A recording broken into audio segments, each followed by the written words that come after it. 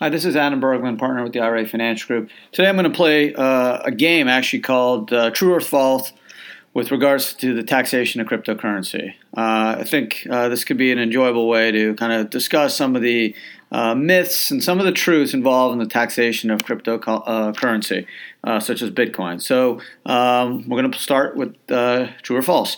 Let's start about is cryptocurrency treated as a currency for tax purposes? So the answer is no. We know 2014-21 IRS notice clearly stated that cryptos are treated as property for tax purposes, which means pretty much treated as a capital gains, meaning if you hold the crypto less than 12 months, when you sell and exchange it, subject to ordinary income tax rates, longer than 12 months, subject to long-term capital gains, which is generally 15%, or 20% if you're a high-income earner over $450,000.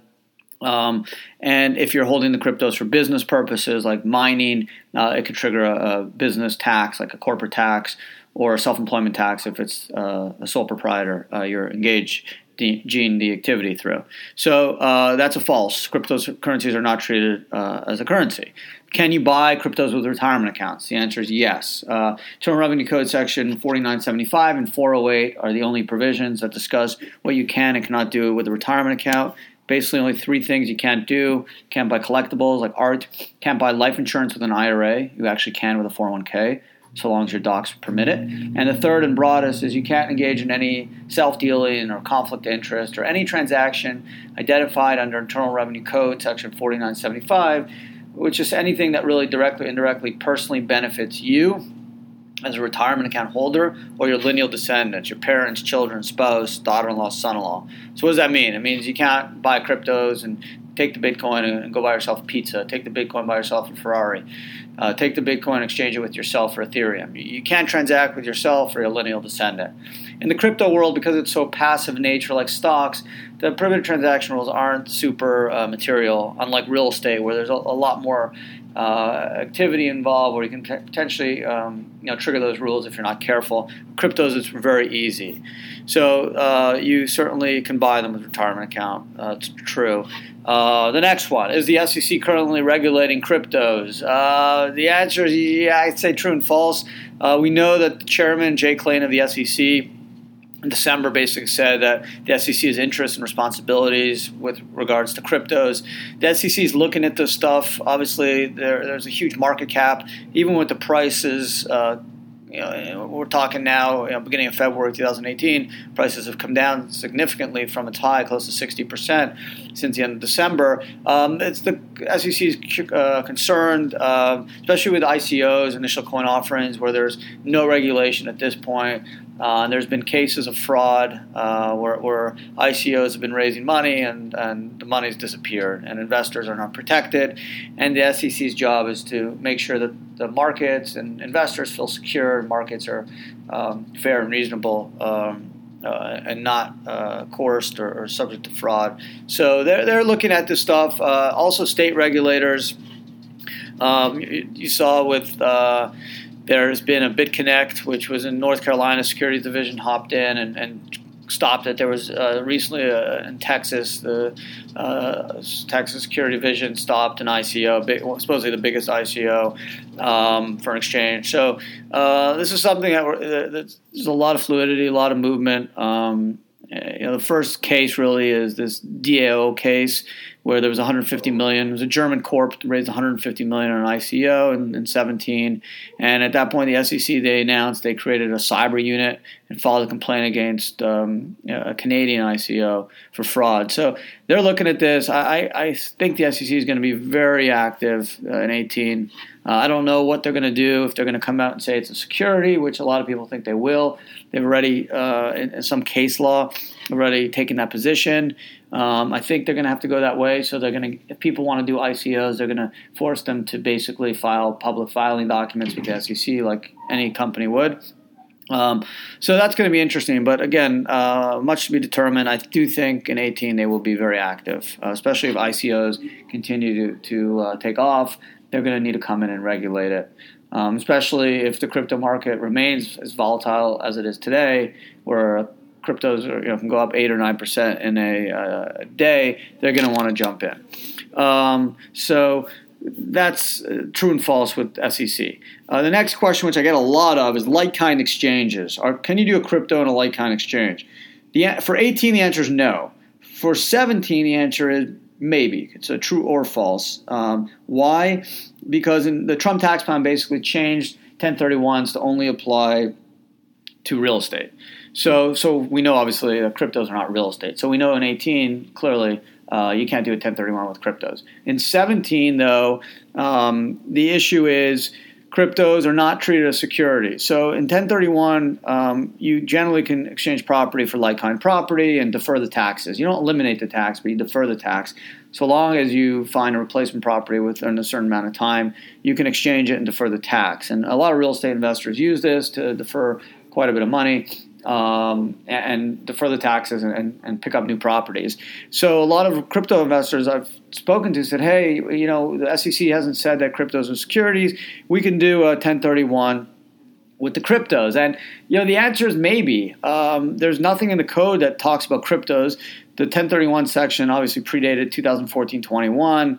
So there's nothing in there about cryptos or digital assets. It is property. It's not a security. So it's potentially possible.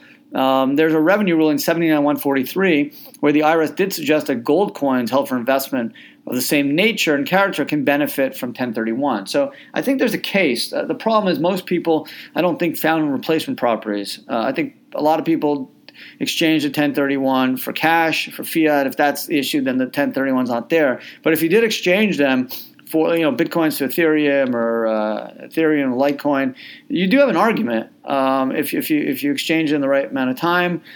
For 17, there is some valid grounds. I don't know where the IRS would go on it if you made the claim, but definitely for 17 there is some ground to stand on. It's aggressive, certainly, but it's something you can talk to your tax professional about.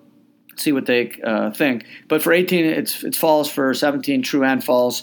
Just an aggressive position. But if you did find a replacement property of like kind within 180 days, then you definitely can do it.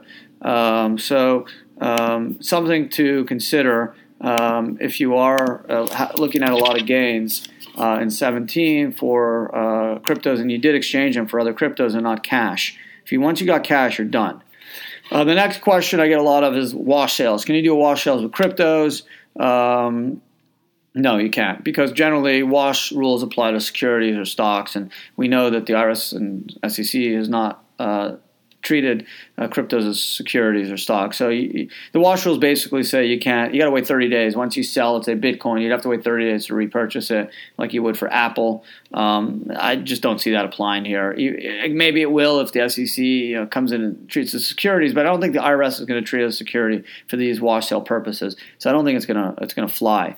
The next question I get a lot of, and it's complicated, is are cryptos subject to foreign bank account reporting, or FBAR? FBAR is really something the IRS created to track people's foreign bank accounts, U.S. persons' foreign bank accounts.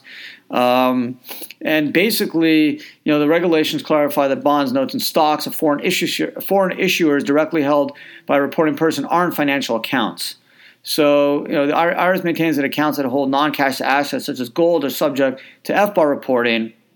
However, the IRS has informally stated that taxpayers aren't required to report cryptocurrencies, such as Bitcoins, on an FBAR. So, be cautious. There's still, obviously, this is, they've talked about gold, saying you have to report it, but there's been chatter by the IRS that cryptos you don't have to report because it's not held in a bank account, it's digital.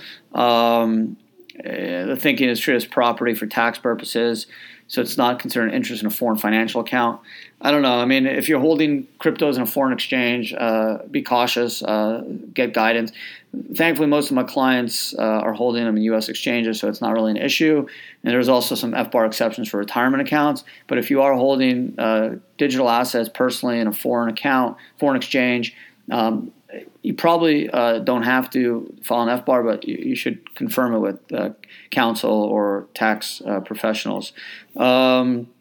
The next thing is, what about the Trump tax plan? Does it have any impact on crypto investors? And the only way it did, I guess, is some people are talking about setting up an LLC as a pass-through entity to buy cryptos, treating themselves kind of as in business of crypto trading. and to get through the 20% deduction. Although you still got to pay self-employment tax potentially, but let's say you treat it all as passive.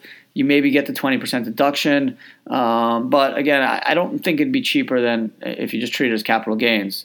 Although a lot of people, if you're holding it less than 12 months, you get ordinary income, which there's no deduction. So if you're going to hold it less than 12 months, the pass-through idea could have some appeal because you will get that 20% deduction on the income where you wouldn't get it on short-term capital gains. Although you may get hit with some self-employment tax, although you'd probably take the position it's just purely passive. There's no self-employment activities. I just have an LLC, thus I get that 20% deduction. Some people have set up C Corps because the new Trump tax plan, you get 21% tax, not just for mining, but also for crypto short-term capital gains is higher, could be higher than 21%. The problem is once you dividend that money out, you're paying a dividend tax too. So it's going to be probably higher than your income tax. So in overall, I think maybe the pass-through solution has some merit. If you're holding it less than 12 months, you get that 20% deduction. If you treat none of it as self-employment tax, I don't think the C Corp works unless you're doing mining. Mining is subject to business tax, ordinary income tax, or if you're self-employed, self-employment, FICA, Social Security. So you can cut that by 21 and set up a C Corp, pay 21% tax. Although you now have to dividend that money back to you if you want to use it, and you'll pay tax on that amount. So overall, the best obviously is you hold it longer than 12 months, you get capital gains, long-term, 15% for most people. Under 12 months, ordinary income, I still think it's probably makes a lot of sense just to treat it as a short-term capital gain because you may be able to net it against some losses. So I'm not sure the pass-through has that much appeal, but I've heard some clients talk about it. Overall, the reason I invest cryptocurrencies with my retirement accounts, obviously it is volatile. It's certainly risky. I mean, there's been chatter from government organizations that, be cautious about using retirement money to invest in cryptos. And I agree with that. I mean, I would not suggest take all your retirement money and buy cryptos. I'm not sure that's the smartest idea, but if you want to take a percentage as a diversification play, which I did, and get into a new asset class, I think that's a smart move. I've had friends, and again, I'm not giving anyone investment advice. I'm not an investment advisor. I'm just a trained attorney. But I have friends that are big time money managers, and they've had their clients put a little bit of money in cryptos, whether it's 20 grand, 50 grand, 70 grand, depending on the individual's financial position. Obviously, there's a chance you may lose most of it or all of it, but there's also a chance you get into an emerging asset class and you diversify from the stock market. And we've seen recently the stock market isn't safe and secure and guaranteed either. There are a lot of bumpy rides. We saw it drop almost 1,200 points in early February. So, again, any investing, I'm just a big believer in diversification. I don't think it's a bad idea to have some real estate, some a lot of equities, bonds, cryptos is for me, and gold, silver, whatever. I think it's good to diversify. But again, I'm not trying to offer any investment advice. That's not my job. I'm just kind of trying to explain the taxation of cryptos and why I think using retirement money is definitely a tax advantageous way, especially if you use a Roth IRA, because you can defer all the taxes and not pay taxes on any of the gains, so long as you don't pull that money out until you're 59 and a half or in the case of Roth. So there's a lot of really interesting plays on this. I hope you found the podcast helpful. Adam Bergman, IRA Financial. You can always email me at adamb@irafinancialgroup.com. Adam B as in Bergman, adamb@irafinancialgroup.com. And until next time, thanks for listening.